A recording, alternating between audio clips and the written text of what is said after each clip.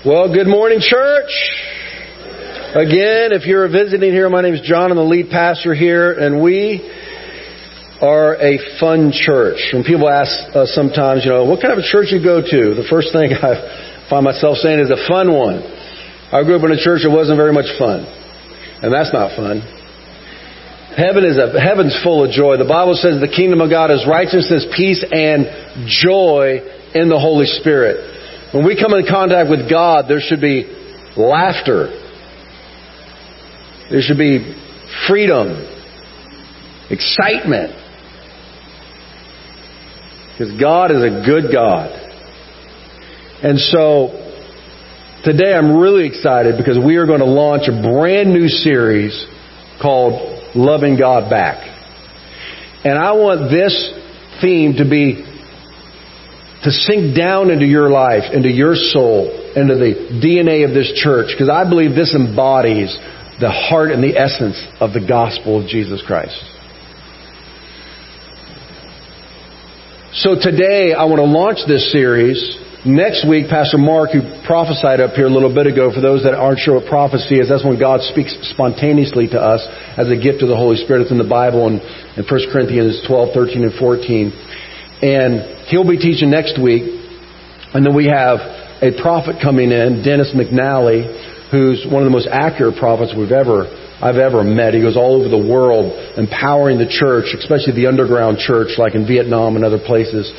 And then the fourth week, myself and Phil Williams are going to be teaching.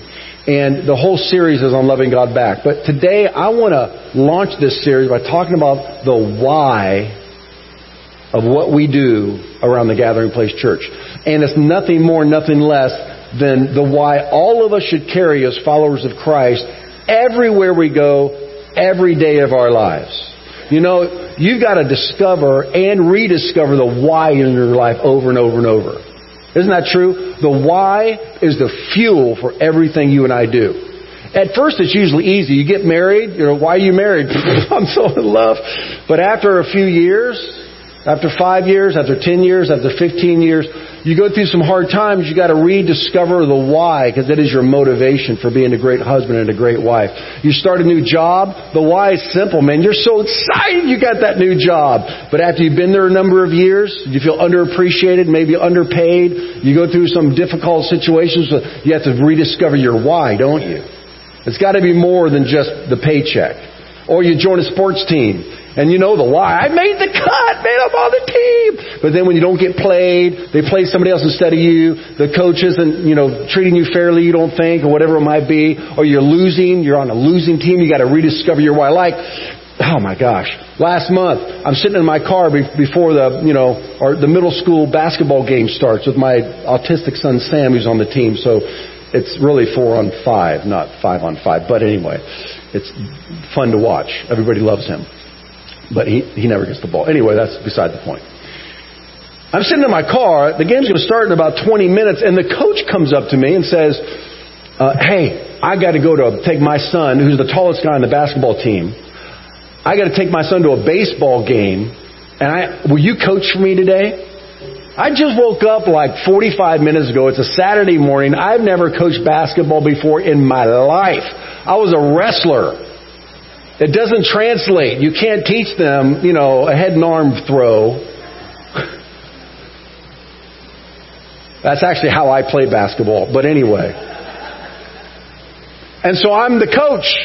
I'm like, I went to the assistant coach, who was another guy another dad he pulled out of the stands. I said, I have no idea what I'm doing, but don't tell them.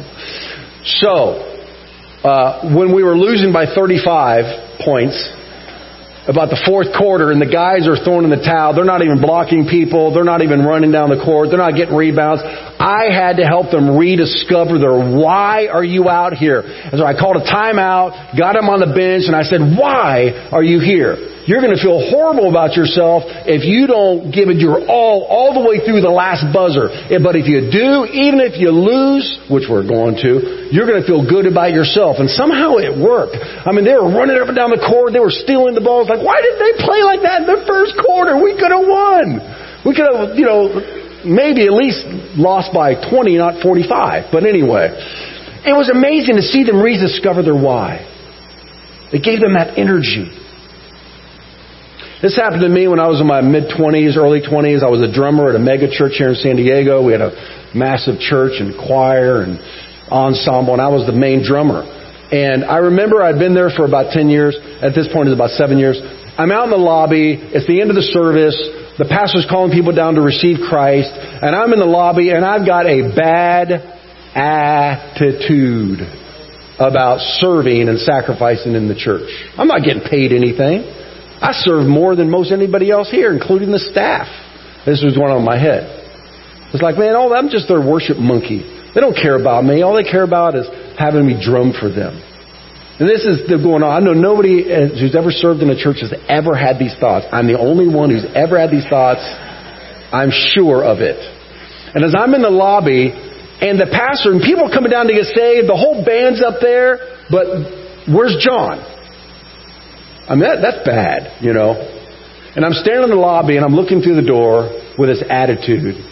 And the Lord spoke to my heart a word that turned me around from that day to this one. So maybe this is for someone here today. I don't know. Start your new year out right. He said, who are you doing this for?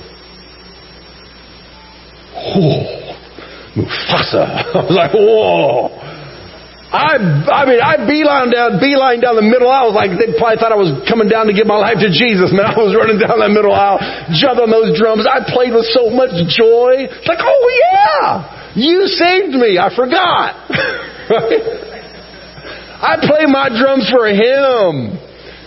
I was on time. I was playing with, oh my gosh. It's been that way ever since. That's called loving God back. That is our big fat why in Christianity. I like what Phil Williams said yesterday. He sent me an email. He said, Christianity is a thank you life.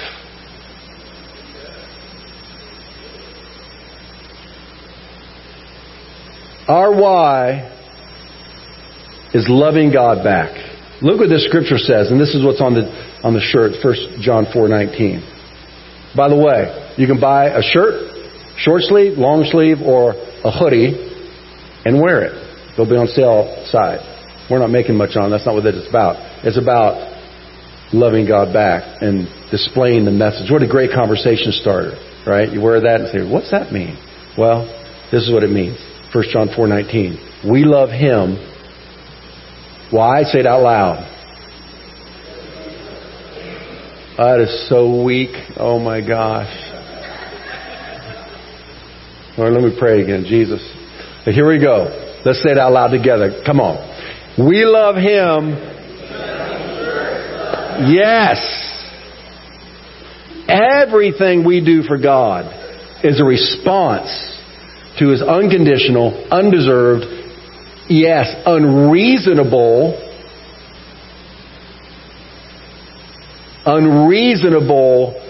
unlimited love. Just look at you. That proves His love is unreasonable, right? He loves you. Think about that. He loved us before we loved Him. And in fact, the reason we love Him is because we experience His love. Christianity isn't what we do for God first. It's rather what He has already done and is doing for us. It's a response. And here's the thing. When we lose sight of this, we lose our gratefulness. You see, Christianity is having a revelation of the goodness of God in our lives. A revelation, an experience of His unconditional love, His mercy, His kindness. We lose sight of what He did on the cross. And we become a what have you done for me lately, right? Rather than, my gosh, what you did for me on the cross. Me. And all the things you've done since. See, when we lose sight of that, we lose our thankfulness. We start looking at what God has not done rather than what He has done. We lose our gratefulness. We lose our worship. We lose our why. The psalmist said, I was glad when they said, let us go to the house of the Lord.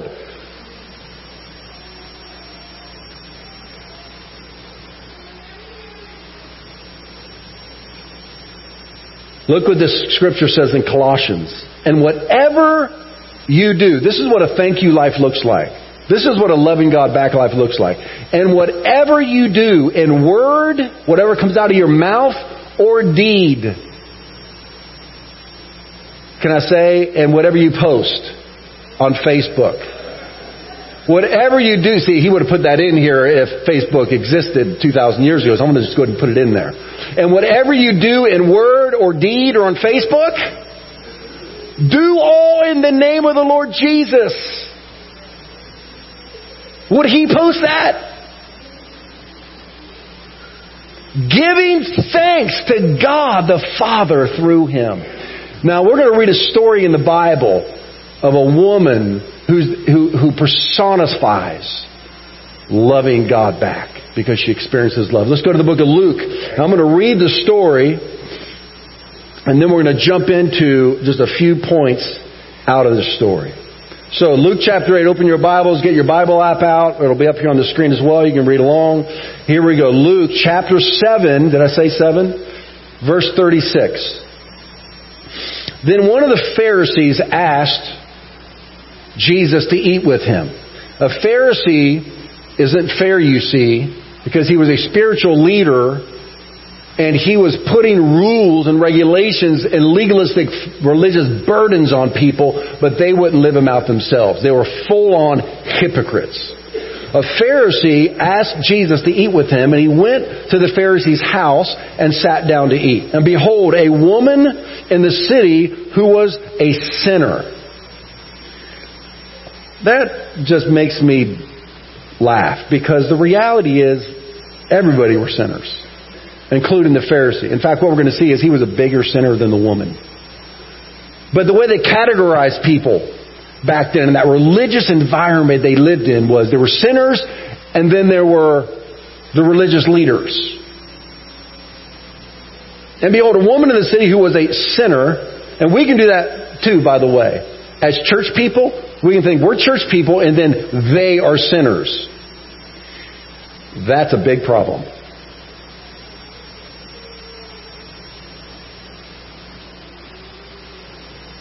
The Bible says that if you say you have no sin, you make God a liar, and the truth is not in you. But if we confess our sins, he is faithful and just to forgive us our sins and what? Cleanse us of all unrighteousness. I thank God for that promise. I use it every day. How about you? Thank you. 2 of us. All right.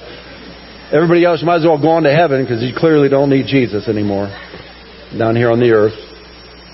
And behold, a woman who was in the city in the center, when she knew that Jesus was at the table in the Pharisee's house, brought an alabaster flask of fragrant oil and stood at his feet behind him, weeping. What a scene! What a scene! What a scene! I mean, here is this Pharisee, this powerful, prestigious, influential, intimidating, wealthy, religious leader, invites the most popular rabbi in all of Israel to his house for lunch. And he comes. You can see Simon the Pharisee dressed in his robes at the head of the table, and all of his Pharisaical buds, around the table. And we have the rabbi here. And they brought him because they wanted to test him. They wanted to see who he really was. And this woman, many think she was a prostitute, this uninvited, unwanted, filthy sinner woman just busts into Simon's house uninvited and comes right to the guest of honor and stands behind his chair.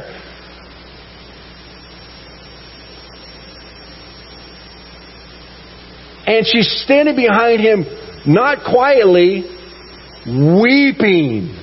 I mean, weeping. I mean, can you imagine what Simon's thinking? I mean, this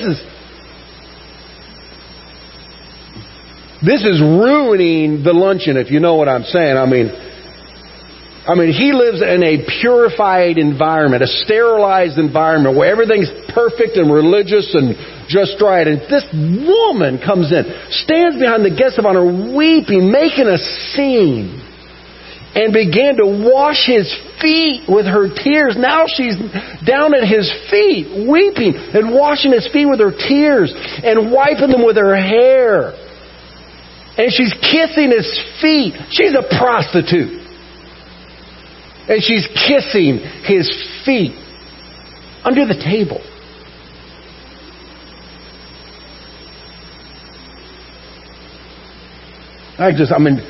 Simon had to be gripping the white knuckle on the table. His head's about to explode with embarrassment, to say the least, and disgust.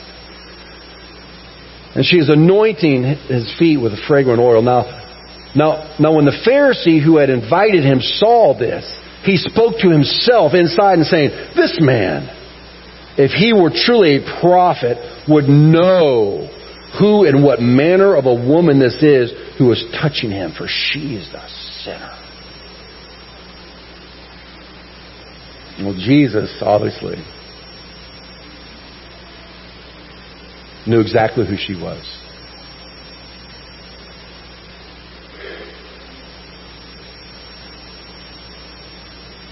Jesus answered and said to him, "Simon, I have something to say to you." He says, "Teacher, say it." There was a certain creditor who had two debtors, and one owed him 500 denarii and the other 50, so one owed 10 times more than the other. And when they had nothing with to repay, he freely forgave them both.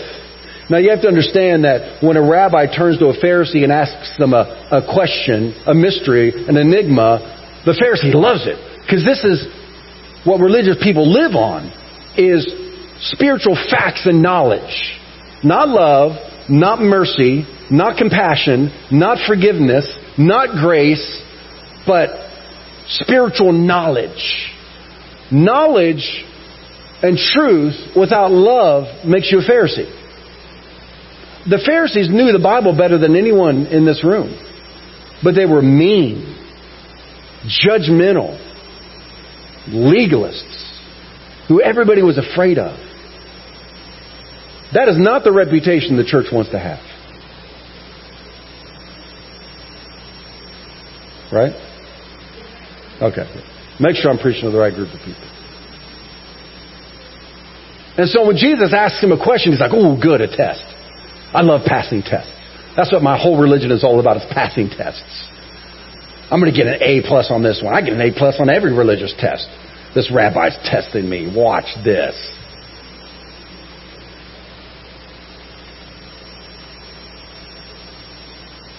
And so Jesus asks him this profound question. And when they had nothing with which to repay, he freely forgave them both. "Tell me, therefore, which of them will love him more?" Simon answered, "Oh, I know this one. This is easy. I can't believe you gave me such an easy question." He says, "Well, I suppose the one whom he forgave more." And Jesus said, "You have rightly judged." I can see Simon just looked at his Pharisee buddies. They're all around the table going, "That's very good." What he doesn't know is that he thinks the woman gets an F, a spiritual F. She's a complete flunky failure in his mind. He's thinking that he's the A+ student. What he does not know is she's got the A+ and he's the flunky.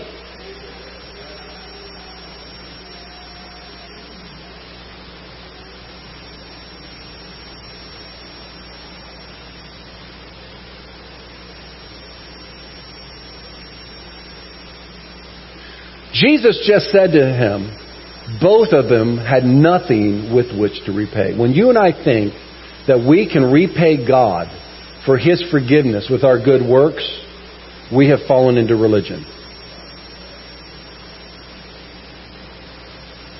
We love God because He loved us first. And He loved us first when He had His Son die on the cross for our sins.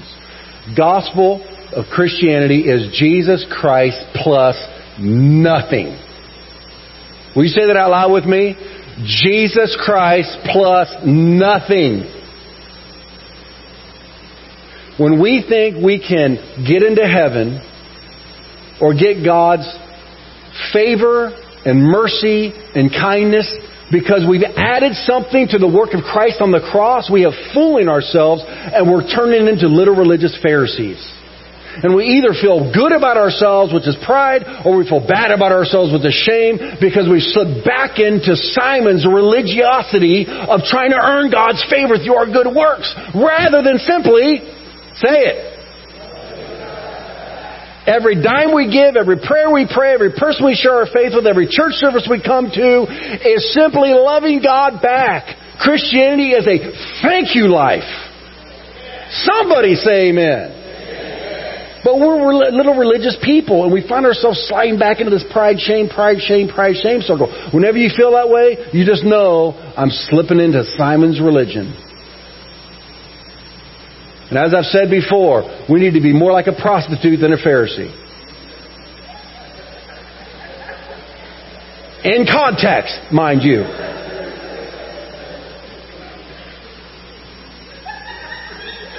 Don't post that one line on Facebook and put my name after it. Pastor John Etor.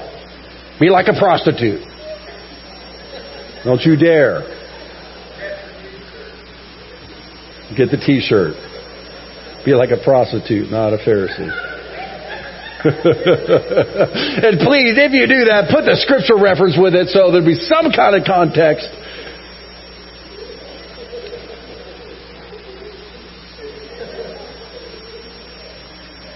Simon answered and said, I suppose. And he says, you've rightly judged. Then he turns to the woman and says, Simon, do you see this woman? And Simon's thinking, yep, I see her, the flunky. Now the rabbi's going to bury her under shame. He says, I entered your house and you gave me no water for my feet. Oh.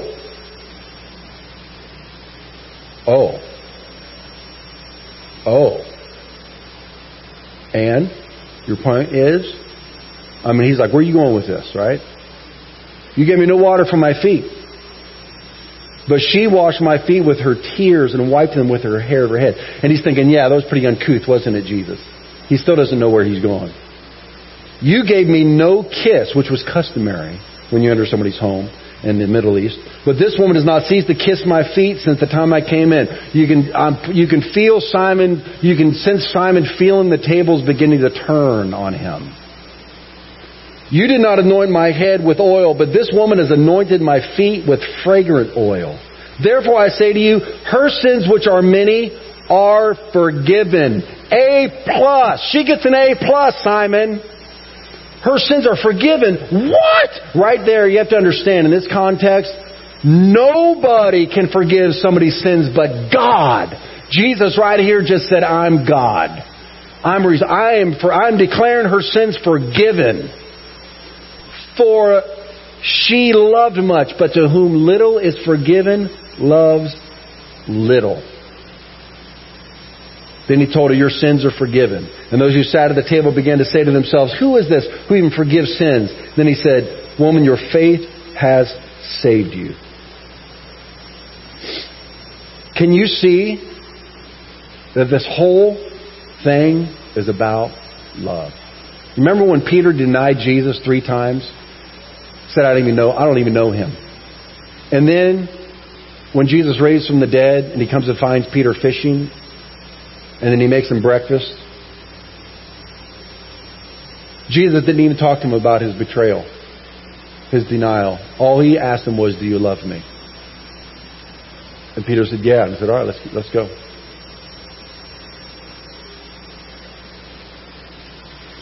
He who is forgiven much loves much. You see, our walk with Christ is an ever-expanding revelation of His love. And the more that revelation expands, the deeper our gratitude goes. And the deeper our gratitude goes, the higher our worship goes. Simon needed more forgiveness than she did. Can you imagine that? Isn't that amazing? Simon needed more forgiveness than she did. Because he was a stinking, prideful, judgmental. He was a leader in the church. He was supposed to be loving women like this, having pity on them, having mercy on them, helping them put their lives back together and restoring. That's what shepherds do.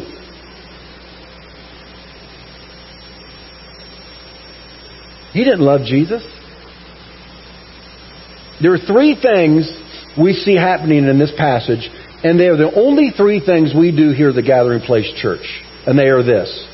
This is our what? This is how we live out our loving God back. And we're going to do this over the next few weeks. But today I want to give a little capsulated form of it. There's three things we do here at the Gathering Place Church. One, we love Jesus, which is our worship. Two, we love each other, which is our fellowship, discipleship, and ministry. And three, we love the world with the love of God, which is evangelism. That's all we do. And I pray that's all you do in every aspect of your life. I pray that whatever you're doing, you're loving God back with your profession, with your husbandry, with your wifing, with your parenting, with your giving, with your playing, with your hobbies, with your gifts and talents, with your treasure, whatever it might be, just loving God back by loving Jesus, loving one another, and loving the world with the love of God. These are the three things that we do to love God back. I'm going to hit these real quick. Loving Jesus. Let's hit these. She clearly was loving Jesus, and Simon wasn't. She was loving Jesus back in a very uncouth way. There's a story in the Bible of King David. Some of you may or may not know this story, but David becomes the king. He's a king like nobody had ever had before because he didn't care about pomp and circumstance. All he cared about was his friendship with God. And they're bringing the ark back into Jerusalem. There's this big procession and the horns blasting and all the people coming in. Here's the king. And this usually is about the king. But David really could care less that he was king. He developed a relationship with God when he was a teenager, playing the guitar in the back fields with his father's sheep. He was a sheep herder, and he was fine with that.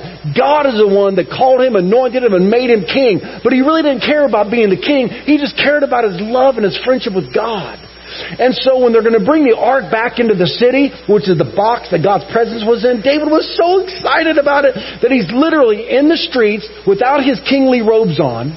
All he has on is a prayer ephod, which is like an undergarment, like a t-shirt.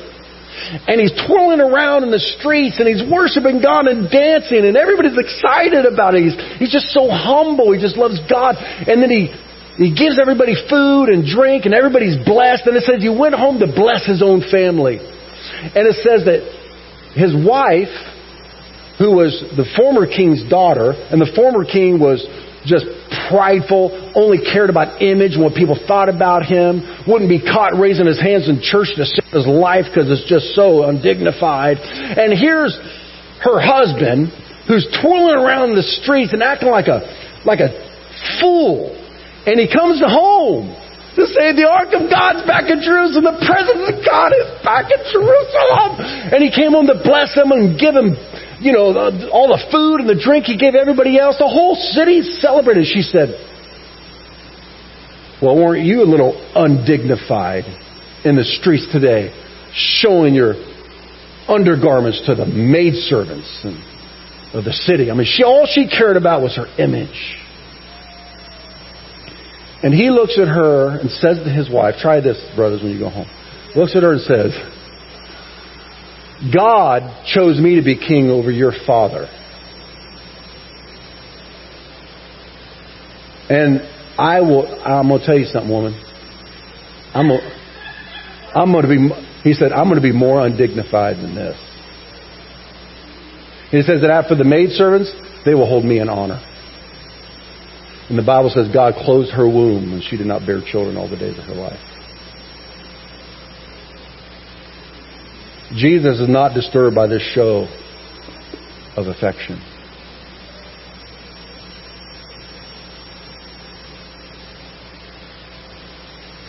Being exuberant for God is a gift.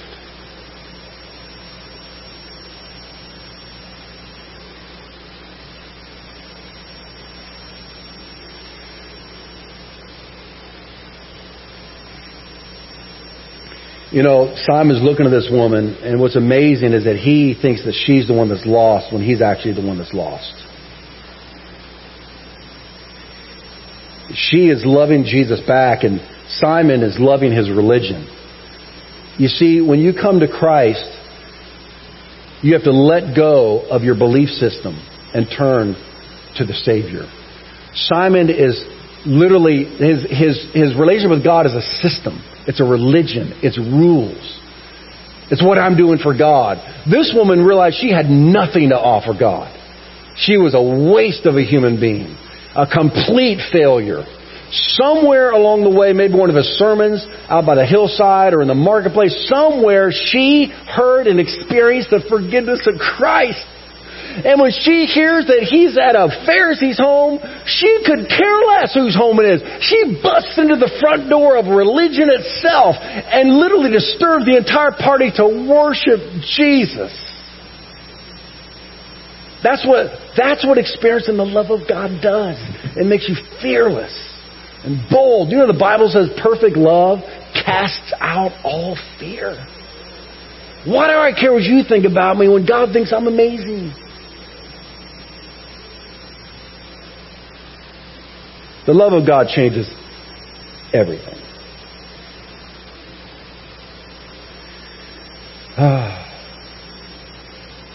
Many non-Christians think that those of us who are Christ followers are fools. Maybe. On this side of heaven. But not on the other side. Sons and daughters of the Most High God.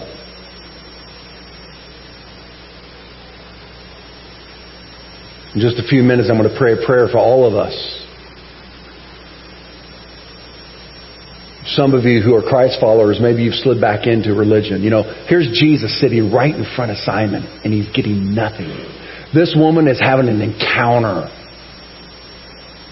Here's God sitting right in their living room, right in the presence of everybody. And there's only one person experiencing Him. Because everyone else is experiencing religion. Where are you today? Where are you today?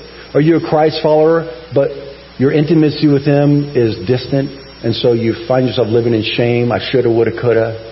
I should pray more. I should go to church more. I should give more. Jesus never shoulds on you. He doesn't use that. You could, and He'll empower you too, and He's right here, ready like that. Draw near to God, He'll draw near to you. That's why the first piece of our fasting effort is intimacy. Intimacy with God. Restore your intimacy with God today, at the beginning of this year.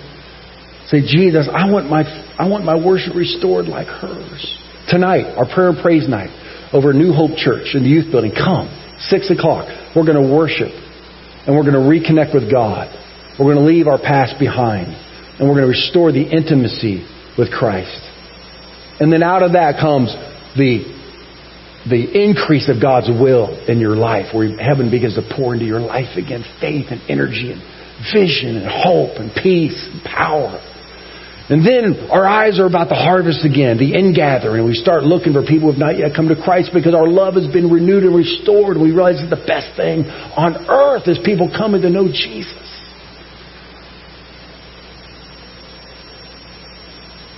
So that first piece is loving Jesus. That has to be fixed. Some of you have never come to Christ. I'm going to pray a prayer with you in a little bit for you to give your life to Jesus. I'm going to tell you the first thing that's going to happen is you're going to experience a peace on the inside of your soul you've never known before. It's a gift that Christ gives to those who call Him Lord and Savior. His Holy Spirit will enter your soul. You'll find your sins and the burden of your sins and all guilt literally disappears, and you experience a heavenly peace. It's a gift. It's supernatural. And then out of that comes the second thing we do, which is loving each other. Simon clearly was not loving this woman, but judging her. But what does Jesus say? What is His commandment to us? He gives us one commandment. Here it is. This is my commandment, that you love one another as I have loved you. How has Jesus loved you? Just think about it for a second. How has He loved you? Come on. Say it out loud. Just throw some stuff out there. How has He loved you? Lavished what? Completely? When you were at your worst. Which was, how long ago was that, Mark? A couple minutes ago. And He still loves you. Somebody else. Making Himself known to you. When you don't deserve it. He loves me when I'm not the best husband. He loves me when I yell at my kids. He loves me when I sin. He loves me when I don't pray. He loves me when I'm faithless. I mean, He loves us, you know. And so then we turn to one another and we don't forgive each other. We're not merciful to each other. We're not gracious to each other. We can't believe what she said. We can't believe what he did. And the same, you know, it's like when you're driving down the road, right? And somebody cuts you off. It's like, I can't believe that person cut me off. They're like, oh, I missed my exit. You cut the person off behind you. We're such hypocrites. We judge ourselves by our intentions. We judge everyone else by their actions. Well, I didn't mean to do that. Well, you did it. Yeah, but I didn't mean to. But we don't give that same grace to others. But the mark of Christianity is that we love one another, our brothers and sisters, supernaturally, beyond each other's ugliness.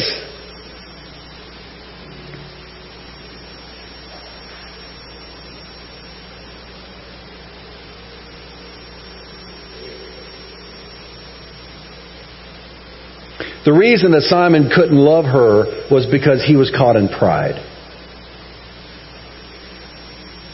You see, when we judge each other, when we judge ourselves among ourselves, you know, we can really feel good about ourselves. Well, at least I'm not as bad as him.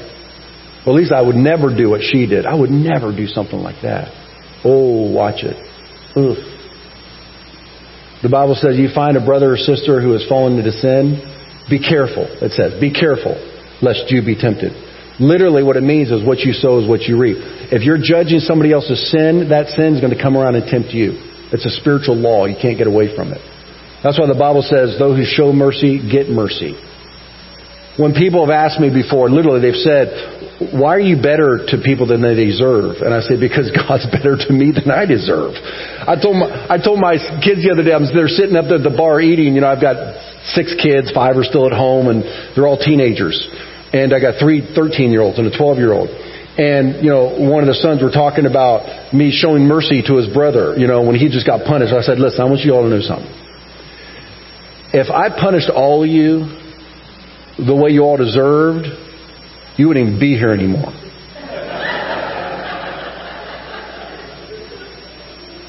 You know, this is during dinner, and they just stop eating. They're going, looking at me. And I said, do you know why I don't punish you according to the measure that you deserve?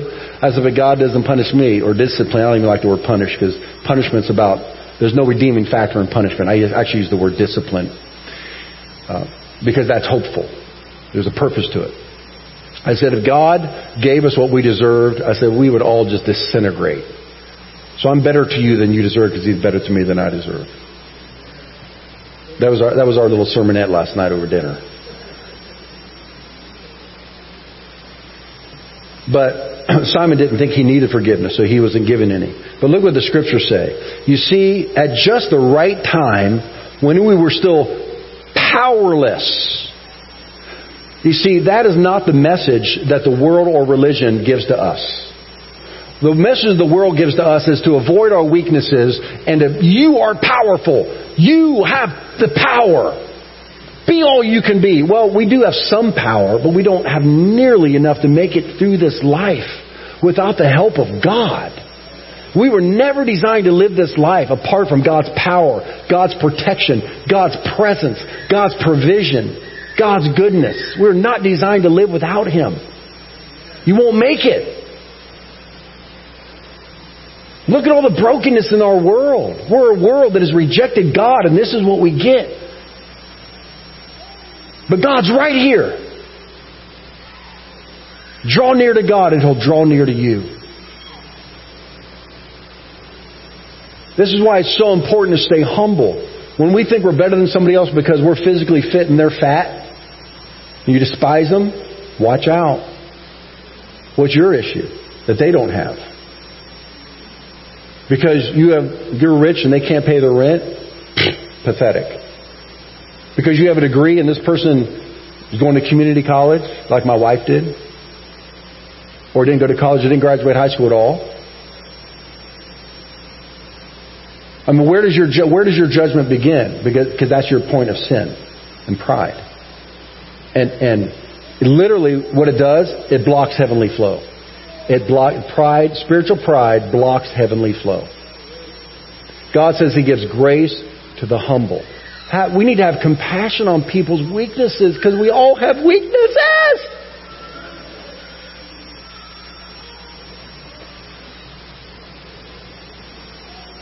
When we were powerless, Christ died for the ungodly. How many of you have that on your Facebook and your Instagram profile? Powerless and ungodly. How many of you have that in your dating website, right? You're out there on dating websites. Powerless and ungodly. Come and get me.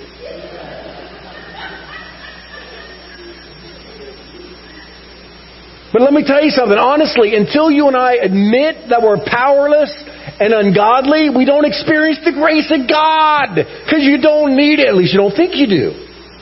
The Apostle Paul, who was rich and powerful and intelligent and amazing religionist, he said, I have come to celebrate my weaknesses.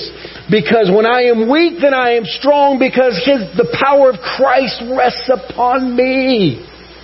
Woo! What a contrary message to the world, but it is so true. And then when you admit your weaknesses, and God says, oh, I can touch that. That humility, I can smell it. I'm attracted to this woman who's washing my feet with her tears and wiping over her hair, doesn't care about social protocol because she's worshiping me. His power comes upon her, and then your weakest places literally become your strongest places. That's happened to me. The weakest places of your character literally become the strongest places of your character, and then you begin to be an encourager to others who have not yet overcome the areas that you've overcome. That's called transformation by the power of Christ. Amen? I'm sorry, I just knocked off my earpiece because I'm just getting so excited. I got to wrap this up. Verily, rarely would anyone die for a righteous person, though for a good person someone might possibly dare to die. But God demonstrated His own love for us in this: while we were still sinners, Christ died for us. Simon was supposed to be loving her as a leader of the church, but he wasn't. He was judging her.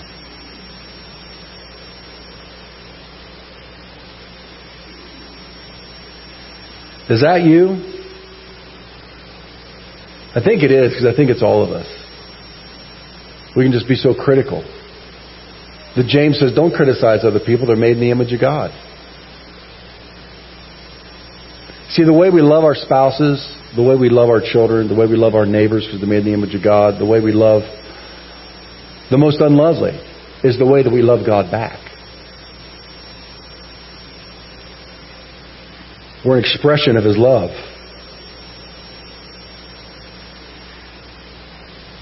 And the key to this is experiencing His love. So you have a fire truck, you got a house on fire, and obviously it needs to be put out. And you have a fire truck that pulls up to the house and gets the hose out. So you got a full-on fire truck, you got the firemen, you got the fire hose, and you have the fire. What are you missing? The water. Where are you going to get the water from? Where's the water come from? It's not a trick question, I promise. Yeah. The city's providing the water. They have massive storage places for water. But you got to hook the hose up to the water for that fire truck to have any water to put that fire out. You and I are trying to live life without the power flow of God, trying to love Him and worship Him, give, do all this stuff that we're supposed to do as Christ followers without being hooked up to the fire hydrant. That's crazy. This is a supernatural lifestyle. And do you know what firemen will do if your car is parked in front of that fire hydrant? You know, no, they won't move it. You know what they do? No. You know what they do? They smash your windows out and run the hose right through your front seat. That's what they do. Some of you need to smash through whatever's blocking you from the heavenly flow of God's unconditional love. You need to say no to shame, no to guilt, no to fear, no to doubt and unbelief. You need to bust through the woman. You need to, just like this woman busted through the front door of religion, broke right into it and worshiped Jesus right in the face of religion. I don't deserve to be here, but I'm here, so deal. And I'm going to worship Him. Undignified. Some of you, you're not close to God anymore because you feel so bad about your sin. Well, I'm going to tell you, the blood of Jesus is more powerful than your worst day.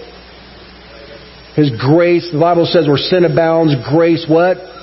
Much more abounds. Look what this says in the Scripture.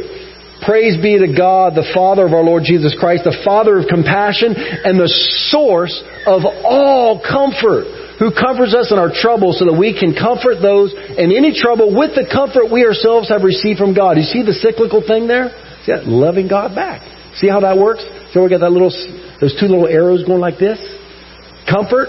I need comfort. I get it from God, and then I find someone who needs comfort, and I give comfort to the person with the same comfort I receive from God. Or you need mercy, I get mercy from God, the heavenly fire hydrant, right? And then I give the mercy out. I need love, I get love, I give love. I need grace, I get grace, I have it. I need money, I get money, and then He gives me more than for me and my four, no more, I give some to you. That's how it happens. That's how the heavenly flow goes. I remember one time when I was in business, before I was a pastor, I was in prayer, and I had this like a vision, or this little picture of this movie in my mind, my imagination. You know, God has given us our imagination. Your imagination is not evil. It can be used for evil. Money's not evil. It can be used for evil. Internet's not evil. It can be used for evil. Everything can be used for good or evil. So it's about stewardship. That's why the next 3 Sundays will be stewarding our time, our talents, and our treasures, loving God back with our time, our talents, and our treasures. But I was in business, and I had this image in my imagination. I was in prayer, and this grain was falling out of heaven. As the grain was falling out of heaven, it started coming up to my ankles and my knees and my waist, and I realized I'm going to get suffocated. So I took this grain, and I started throwing it out like this.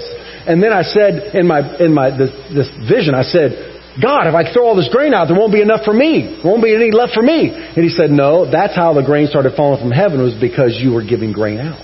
And as long as you keep giving out, it'll keep flowing down. Woo. Bam. And I called my brother, and I told him we were business partners. I called him and told him my vision. He said, I was in church today, and I just couldn't sit there because God wanted to say something to me. I went home, I got in the prayer, and the Lord gave him a vision. And the vision, I can't remember exactly what it was, but it was like the same thing. And then all of a sudden, our second store opened. And then our third store opened. And boom, we are the top salespeople in the nation for this multi-million-dollar corporation. And God taught us, as long as you keep giving out, I'll keep giving to you. You give out, I give to you. You give out, and whatever it is, whether it's money, prayers, mercy, grace, love, kindness, that is Christianity. That is the heavenly flow. And this brings us to our last point. I'm going to close with this. Loving our world with the love of God. We love God back by loving His Son, Jesus, loving one another, and loving our world. Look at the Bible says about loving our world. For this is how God loved the world.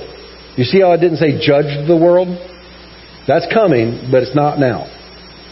God loved the world. He gave His one and only Son so that everyone who believes in Him will not perish but have eternal life. God sent His Son into the world not to judge the world, but that the world through Him might be saved. This is what we call changing our world one life at a time. And we're going to do a February series called No Place Left. It means you and I and the rest of the body of Christ around our city and the globe are to be sharing the gospel with everybody on earth until there's no place left. Jesus said when this gospel has reached the ends of the earth, then He'll come back. And so we're going to be teaching on no place left, teaching on how to share the gospel effectively, have some gospel sharing training in February. But that's the next series, so I'm not going to go into that.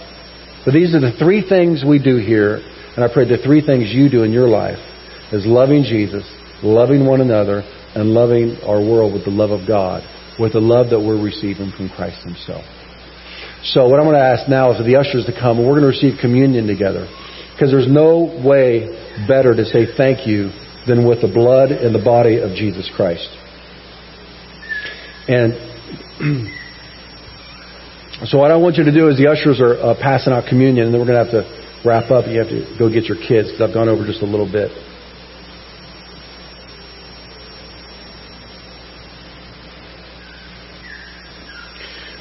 But what I want you to do is we're receiving communion this morning is to think about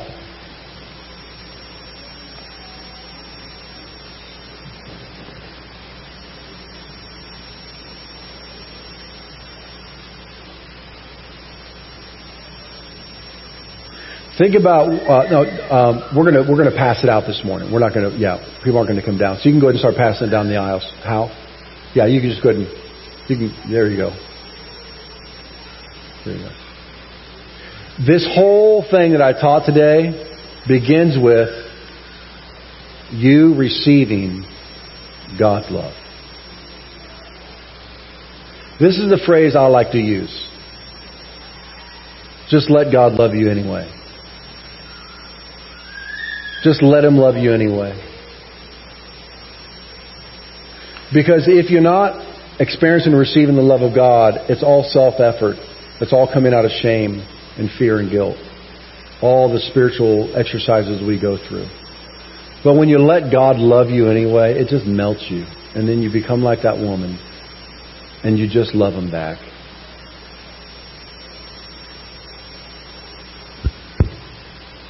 As they're passing out communion, I'm going to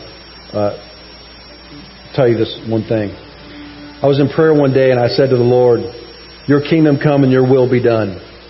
And He said this to me, if you want to be in My will, then you need to love yourself because I love you. I was like, opened my eyes like, what? Think about it. God loves you. You don't love yourself. You're not on His page. He made you. He created you in His image and He loves you. And then He said this to me, and you need to love yourself the way I love you, which is unconditionally. That literally changed my life. I am the best friend I have. I give myself mercy and grace. That critical voice in your head, that's not God. That's your dad, that's your mom, that's some authority figure you had in your life that was always criticizing you. That's not Jesus. I promise you. I promise you that is not Jesus. Don't listen to it. Jesus' voice is affirming and encouraging. And when He does talk to you about your sin, it's full of hope.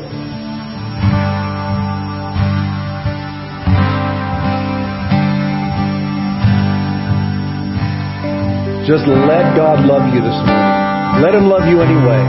Let Him love you right past your failures, your sin, your shame. Let Him love you. You experience that, you're going to start loving the power of His love. Josh, why don't you lead us in worship while they're passing out?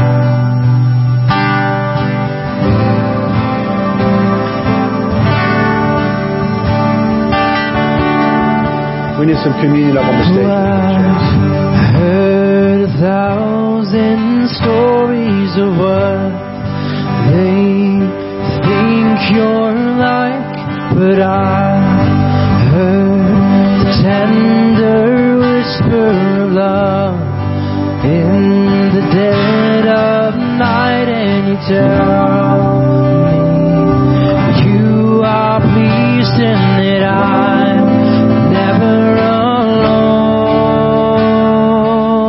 You're a good, good Father.